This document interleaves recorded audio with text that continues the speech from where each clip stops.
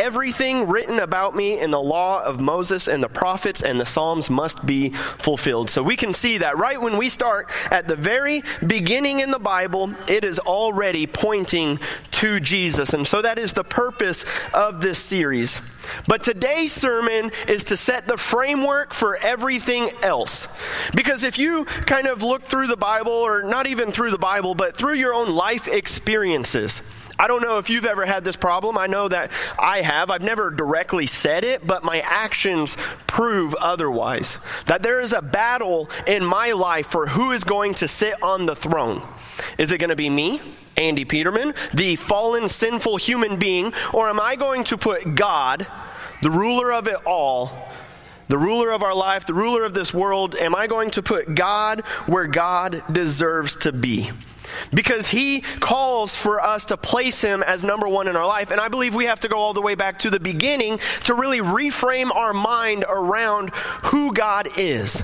Because if you would just go out on the street and maybe take a random survey and say, who is God to you? Or not even to you, I don't care who God is to you. Who is God?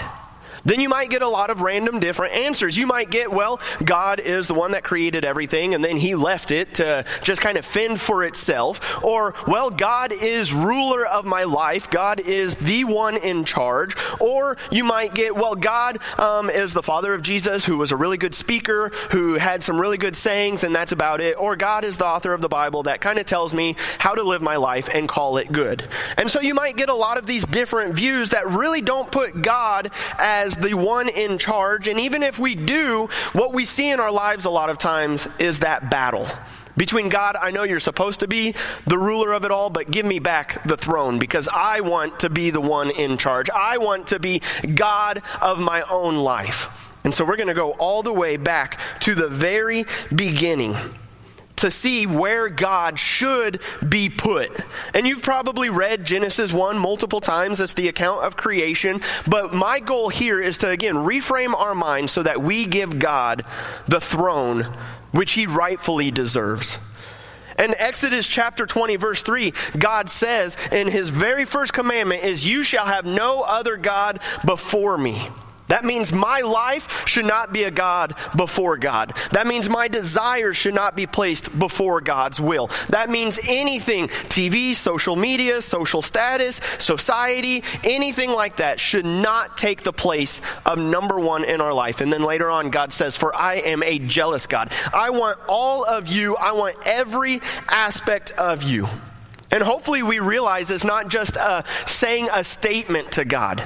Hopefully we realize it's not just coming forward and being like, hey, I believe that Jesus is Christ, the Son of the living God and my personal Savior. Woohoo! I got a bath and now I'm good to go. But Jesus says over and over that we not only profess, but we live a life for him. Because just saying, hey, God, you're God and I'm not, but I'm going to live like I'm God. And so I'm not going to obey you. I'm not going to abide in you. Dennis read John chapter 3, verse 16. And I noticed I had later on highlighted in my Bible, John chapter 3, verse, let me find it real quick, 36, where Jesus said, whoever believes in the Son has eternal life. Amen. Whoever does not obey the Son shall not see life, but the wrath of God remains on him. And so it's not just a belief, but it is a giving our life over to God. You read through the book of John, the Apostle John, not only in his apostle or his gospel, the Gospel of John, but also in his first letter of 1 John, over and over, you're going to see the word abide. That his word should abide in us and that we should abide in him. And that word abide means live in him. Means it should be what consumes us, what fills us. It should be who we are. That if we are abiding in something, we are living there constantly. And so if we give our life over to Christ, it's not just a, hey, Jesus, yes, I professed and now I'm good. It is a, hey, Jesus, you are Lord of my life. You call the shots. Your word is truth. John 17:17, Jesus says, sanctify them in the truth. Your word is truth. And so we're going to reframe that by putting God back on the pedestal where he deserves to be, which is number one in our life. The number one thing. He calls the shots. He is God, and we will have no other gods before him. But the question might be that, again, we don't really ask this verbally because it seems wrong to ask it. But the question that we might be asking is, why does God get to call the shots? I mean, really, whenever somebody's trying to tell you what to do, that is a common question. But why? Why, Mom and Dad, do I have to take out the laundry? Why do I have to make the bed when I'm just going to get back in the bed later on tonight? And I really like how comfortable sheets just thrown all over the place really are. And not from personal experience or anything on that one. But it's just like, we are a people that asks why. If you're a Looney Tunes fan, maybe you know the little girl, I think it was Looney Tunes, and she'd always come walking up and she'd be like, what are you doing? And they'd say, well, I'm making a sandwich. Why? Well, because I'm hungry. Why? Well, because my stomach needs food. Why? Well, because that's how it is. Why? Like she constantly says why, and finally she's like, okay, bye-bye, I love you. And she just walks off. But we like to ask that question over and over. Why, God, why? Why do I have to forgive? Why do I have to obey your word? Why can't I just say, Jesus, you're Lord, and live my life how I want? Why, God, why? And so we're going to answer that question this morning as we are in Genesis chapter 1. And so if you'll join me, we're going to go ahead, go to God in prayer, and open up this sermon because we need him to speak to us. Father God, you are so good. God, you are, good.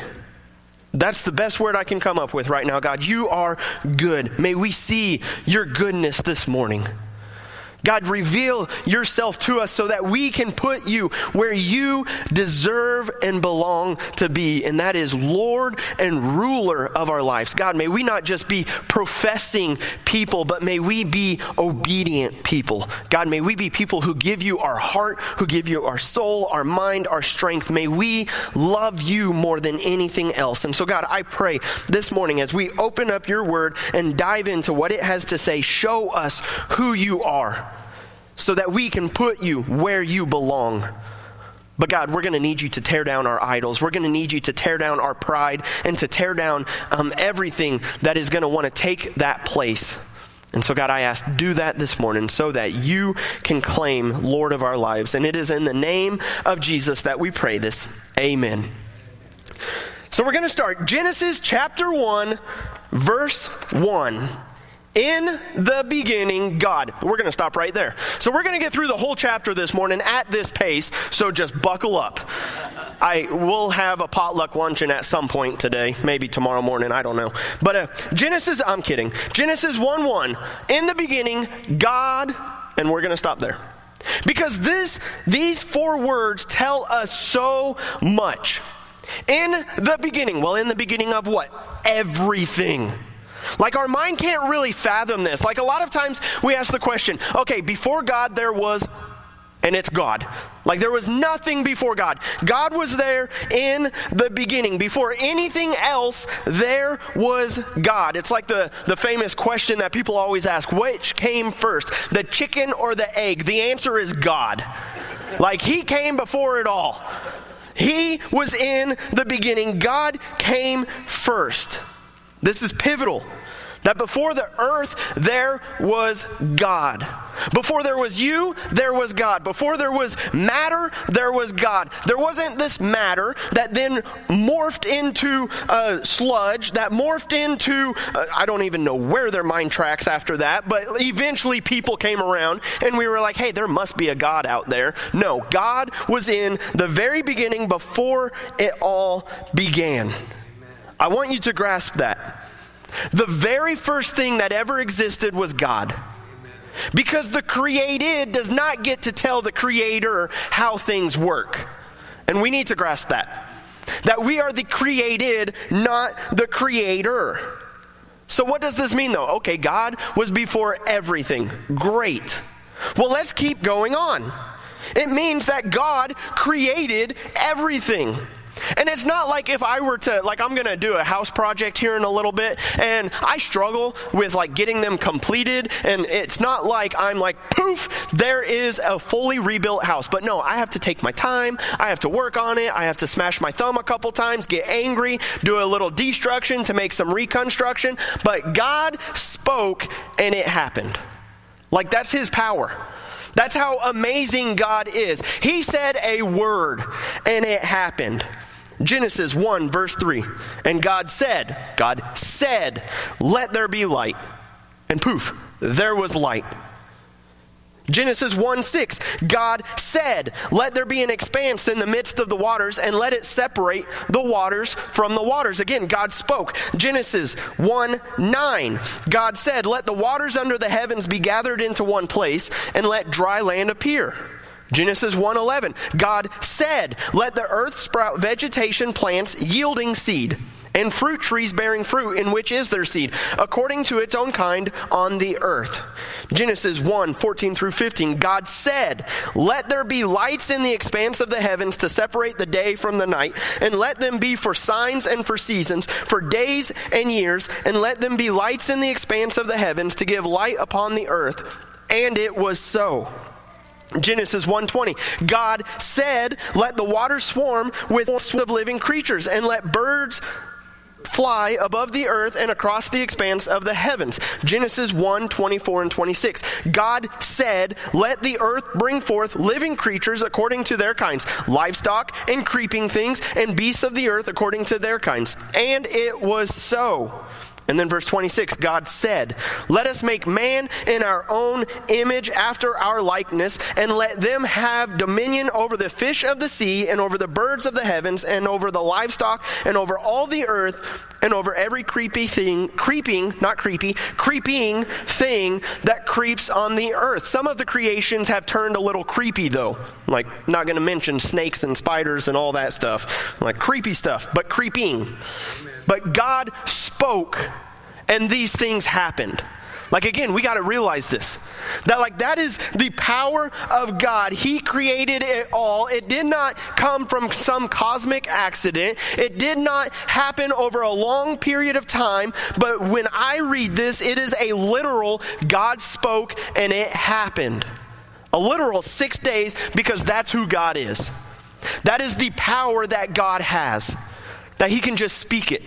It's not like he has to work on it and it oh man, it's going to take me 3,000 years just to make this ball out of dirt and I'm going to have to do. No, God spoke and it happened. Simply by the words of his voice, it happened. This is the power of God. And so God created it all. Okay, we see that. God was in the beginning. God created it all. But now there is an implication that comes from this. Because if we're going to agree that God is the creator of it all, then we're also going to agree that God is ruler of it all. That God is, as the title of our bulletin says, God is sovereign. God is king. God is creator. God is ruler. God is Lord. I mean, keep filling in the blanks. It's like God is higher than your parents. God is higher than the government. God is higher than your own personal desires. God is on the throne. And we must realize that because it changes how we view our circumstances. Because when we're going through difficult times and we are told in this world you will have trouble, when we're going through those difficult times, we must remember, God, you're on the throne. Because I'll be honest, every time difficulty comes my way, the very first thing I want to do is make myself God and be like, nope, not dealing with that. Let's run this way. Whereas God's word tells us otherwise, and we submit and obey God's word. Because as we talked about a couple weeks ago, this was not created for us. I mean, we want to have a human-centric view where it's like, oh, God created that tree for me. God created the plants for me, the steak for me. He created it all for me because God loves me. And it's like, that's not the entire truth. Yes, God loves you. But God wants to be glorified through it all. He gave us all of that so that we return everything back to praise. So much so that God said, or Paul tells us, whether you eat or drink or whatever you do, do it all for the glory of God. The prophet Isaiah said in Isaiah 64 verse 8, "But now, O Lord, you are our Father. We're the clay, and you are the potter. We are all the work of your hand." And then I believe it's in Romans chapter 9 where Paul ends up saying, "Where does the clay have the right to say to the potter, 'Why are you making me like this?'" Because we are the clay. We are the subjects to God, which is so countercultural in today's society. Because we want to be the center of it all. We want it all to be about us, but it's not. And the sooner we can realize, God, this is for your glory, the sooner things are going to start falling into place a little better. Because we're not going to be waging that war against God. So we are created for God's glory regardless of what we go through. And so it means that difficulties take on a whole new view. Paul is able to say to his writers in Philippians when he's in jail, hey, rejoice in all circumstances. I'm going to say it again, rejoice. James is able to tell his writers or readers in James 1:2, consider it pure joy whenever you face trials of various kinds. And so over and over, you're able to see that we can take hard situations. Jesus said in the gospel or in the Sermon on the Mount, "Blessed are those who are persecuted for my name's sake." So we can take these hard, difficult situations and always turn them back to the glory of God. Romans 8:28, we know that in all these things, God works for the good of those who are called according to his purpose. And so we can take everything, even our hard times, and say, God, this is for your glory. So I don't know how you're going to turn this out for the good, but I'm going to submit to you. I'm going to abide in your word, and I am going to trust you. And my attitude is going to be glorifying to you. And so when we realize that God is the creator, we realize God gets to call the shots. We realize God gets to be Lord of everything. He gets to say it all. Isaiah 55, 8-9. We're told, my thoughts, this is talking about God. He's speaking. For my thoughts are not your thoughts, neither are your ways my ways, declares the Lord. For as the heavens are higher than the earth, so are my ways higher than your ways, and my thoughts your thoughts. And he's not just talking about 5 miles up. That's how much higher God's thoughts are than my thoughts. It's like go way to the end of the galaxy, which is like 64 billion light years away. And we still have not reached how much higher God's thoughts and God's ways are than our ways. We must realize that he is in control. We must learn that there is this mystery of living for God. And we embrace it. And it's like, God, I'm going to obey through faith. If you knew every single thing that was going to happen, it's not faith anymore. Because it's like, okay, God, before I step over here like Peter, all right, God, you're calling me out onto the water. I need to know, am I going to sink or swim first? What's going to happen? Am I going to walk on it? That's not faith. Whereas Peter's just like, hey, Jesus, call me out there. And Jesus calls him out and he's like, sweet, I believe, I have faith in you. I'm going to obey. Regardless, I don't know if I'm going to sink, but I trust you, Jesus, so I'm going to come and follow you. We live by faith and we obey in faith. So just like the child that keeps asking why, we do that all the time. Why, God? Why must I do this? Why is this going on? Why? And it's okay to ask questions. But we must have faith. God, even if I knew the answer to this, you're God and I'm not. I will submit to you. Job, he dealt with this as he was going through his distress. Just jump over to Job chapter 38, where Job has been like, I don't really know why this is going on. I have been righteous through all of this. I don't know why I'm suffering through all of this. But God responds to him in Job chapter 38, starting in verse 4. God says, where were you when I laid the foundation of the earth? Job, you weren't even created. Nobody was. There was nothing, and then there was the foundations of the earth, and then man and the beast came later. And then verse 8-11. Or who shut in the sea with doors when it burst out from the womb? When I made clouds, its garment and thick darkness, its swaddling band and prescribed limits for it, and set bars and doors, and said, thus far shall you come, and no farther, and here shall your proud waves be stayed. Then look at verse 31. Can you bind the chains of Pleiades or loose the cords of Orion? Jump over to 35. Can you send forth lightnings that they may go and say to you, here we are? Chapter 39, verse 19 through 20. Do you give the horse his might? Do you clothe his neck with a mane? Do you make him leap like the locust? His majestic snorting is terrifying. And then verse 41, verse 1. Chapter 41, verse 1. Can you draw out Leviathan with a fishhook or press down his tongue with a cord? It's like, hey, Job, can you do any of this stuff? And when we really read that, it should be humbling. It's like, no, I can't do one of those things. I can't do any of that, God. And God's like, I can. And so I should be glorified. Job's response in chapter 42, verse 2, he says, this is what he says. He says, I know that you can do all things and that no purpose of yours can be thwarted. Like, God, okay, I see what you're saying. You can do everything. And so, God, I trust you. I'm going to place my faith in you. This is the only natural response when we realize all this to have towards it all. That God, you're God and I'm not. And so I'm going to live as you being God and ruler of my life. When we truly realize how powerful, how majestic, how amazing God is, the response is that he is to be praised. Isaiah 40, verse 25 through 26. Isaiah says, to whom, or this is God, to whom then will you compare me?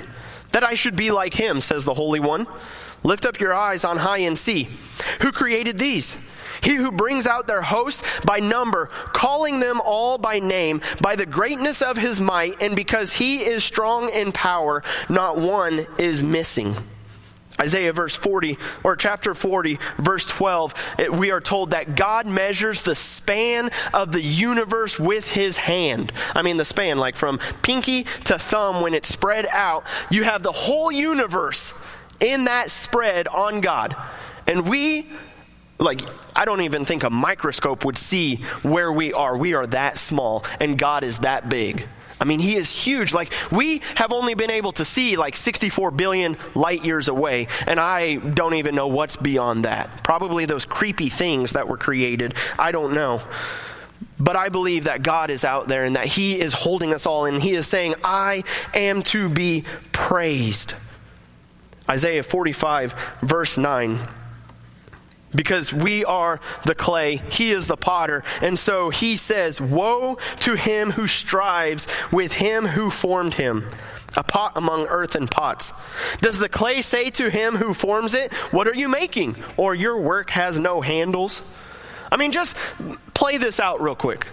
If you were to build something up, so say you had spent time, you drew up the floor plan, say you were building a house, and you drew up the floor plans and you got it exactly how you wanted it, you looked over every detail, you had it built, it's wonderful, you love it, and somebody came into your house and they said, you didn't do that right. That wall color, ugly. Like, why did you put the sink right there? Why did you put a bathroom right there? You'd probably be like, get out of my house. We're done. I don't need your talk back. You didn't build this. I built it. Yeah, we'd be insulted. How much more do we do that to God? When he created it all and we're like, why, God? Why are you doing this? Why is this happening? Why am I like this? Why? We're told in Romans chapter 1, verse 22 and 23. Because actually, I'm going to skip back a little bit. Romans chapter 1, verse 20. We are told that all creation shows us God. The invisible attributes, his eternal power and divine nature have all been clearly perceived since creation and in the things that have been made. So therefore, no one is without excuse. And then in verse 22 through 23. Paul says, claiming to be wise, they were foolish. They exchanged the glory of the immortal God for images resembling mortal man, birds, animals, and again, there's those creeping things. And it's like, man, here we look at creation and it's like, man, there's got to be a creator out of that. I mean, like, there has got to be a creator. And then it's like, here, I'm going to build something. Woohoo, you are God. And it's like, that's so dumb. But we do that all the time. Anytime we say, God, no, you're not God, I'm going to do what I want, we're pretty much saying, look at what I built, I'm so good, you're not God. And then in verse 25 it says they exchanged the truth of God for a lie, and they worshiped and served the creature rather than the Creator. I mean, it'd be like you being a parent, giving your kid a toy, and they're like, oh, this toy is so amazing, I love this toy, and totally forgetting about you. And you're like, wait a minute, I'm the one that worked hard, I'm the one that gave that to you, I gave that so that you would love me. But instead it's like, no, I love this toy. Mom and Dad, forget about you. I mean, again, we never say those words, but our attitudes and our actions do that to God. And so when we turn from God, when we go to these created things instead of the Creator, God would be totally justified if he wiped us all off the face of the earth. I mean, he did it to all but 8 one time, and then he promised, I'm not going to do that again. But instead, I'm going to prepare a way for them to be in relationship with me, because that is what God desired. He wanted to be in relationship with us. He wanted to be loved and to love us. We're not robots, which a lot of times is really difficult because robots would be a lot less stress. But it's man, he gave us free will. He gave us a choice because he wanted to be loved, again, for his glory. But when we sinned, it put a gap between us. It separated us from God to where God cannot be in the presence of sin. And so just think about this.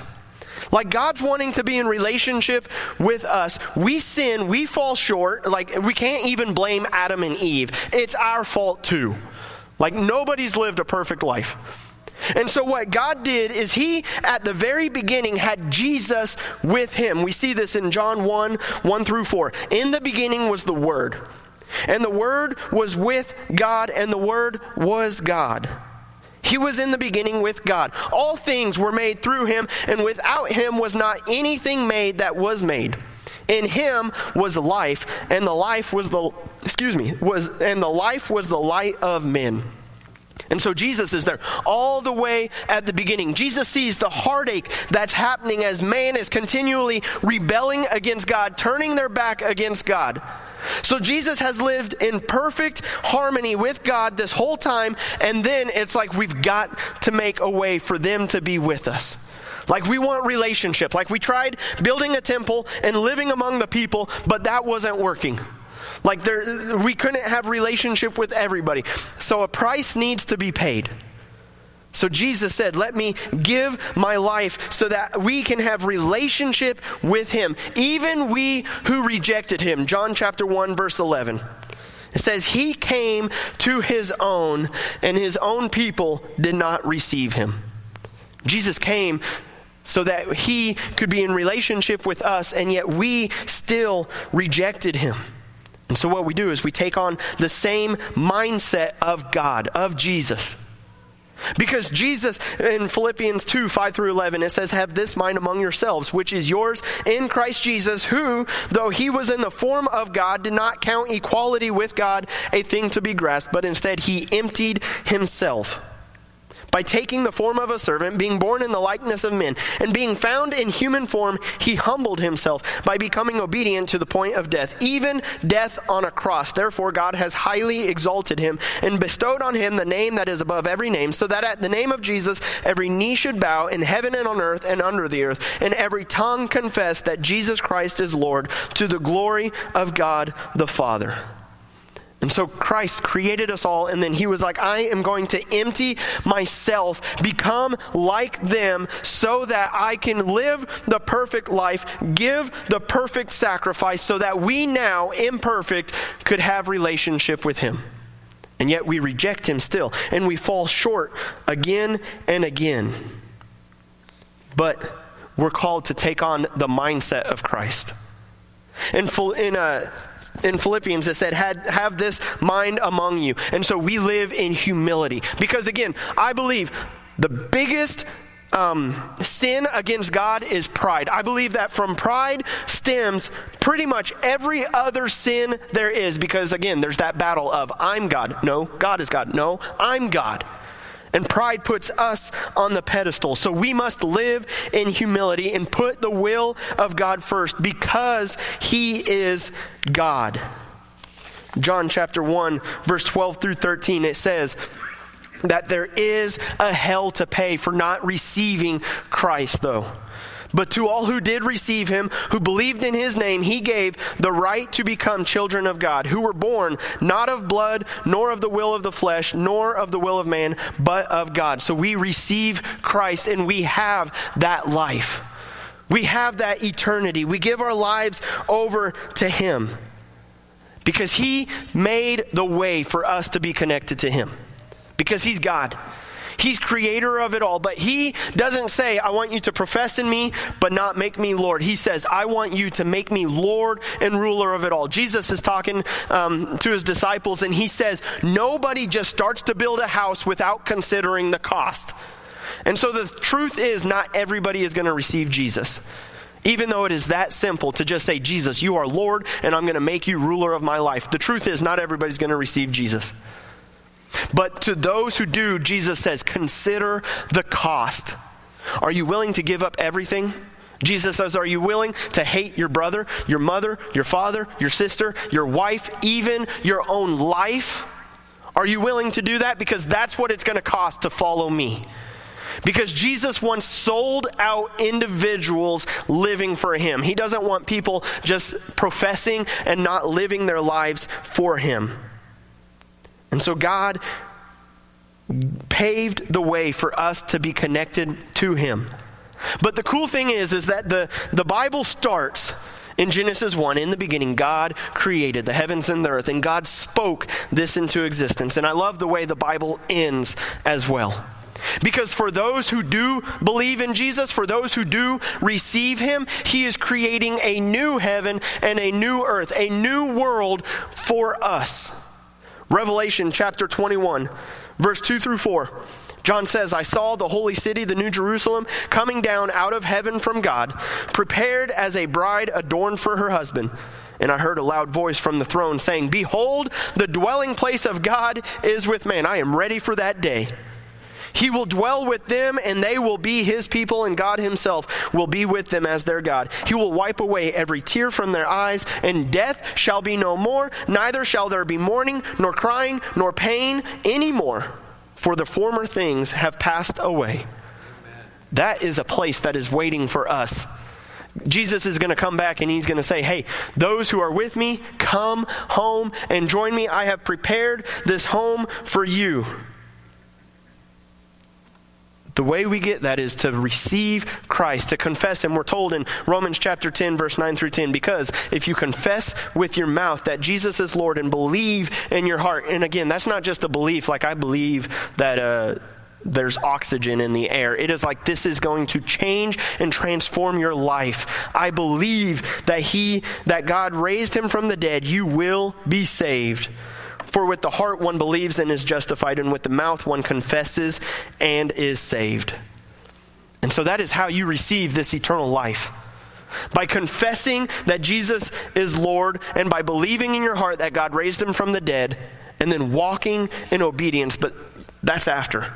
You walk in obedience as you grow, as you abide, as you live with Christ. And again, his desire for us is to abide in him daily. John 14, 1 through 6. Let not your hearts be troubled. Believe in God, believe also in me. In my Father's house are many rooms. If it were not so, would I have told you that I go to prepare a place for you? And if I go and prepare a place for you, I will come again, and I will take you to myself, that where I am you may also be. And you know the way to where I am going. Thomas said to him, Lord, we do not know where you are going. How can we know the way? Jesus said to him, I am the way, the truth, and the life. No one comes to the Father except through me. That new heaven and that new earth sounds wonderful. I am so ready to be there. Because the dwelling place of God will be among man. And it comes through Jesus. As he just said, I am the way and the truth and the life. No one comes to the Father except through me. Not through your hard work, not by putting yourself on the throne, but by saying, God, you are God. And letting your life just reflect that. but submitting to him, giving your life over to him. It is that simple. But we make it so hard and so difficult because we want the pride, we want the attention, the fame, the glory, whatever it is. And Jesus just says, come to me and I will give you rest. Come to me and I will give you my yoke, which is easy, and my burden, which is light. Come to me and I have done it all. I just ask you to live for me. And so my question is God actually God of your life? If somebody came up to you and said, who's God? What would your honest answer be? Would you be like, that's a really weird question to be asked all of a sudden on the side of the road? We should be ready.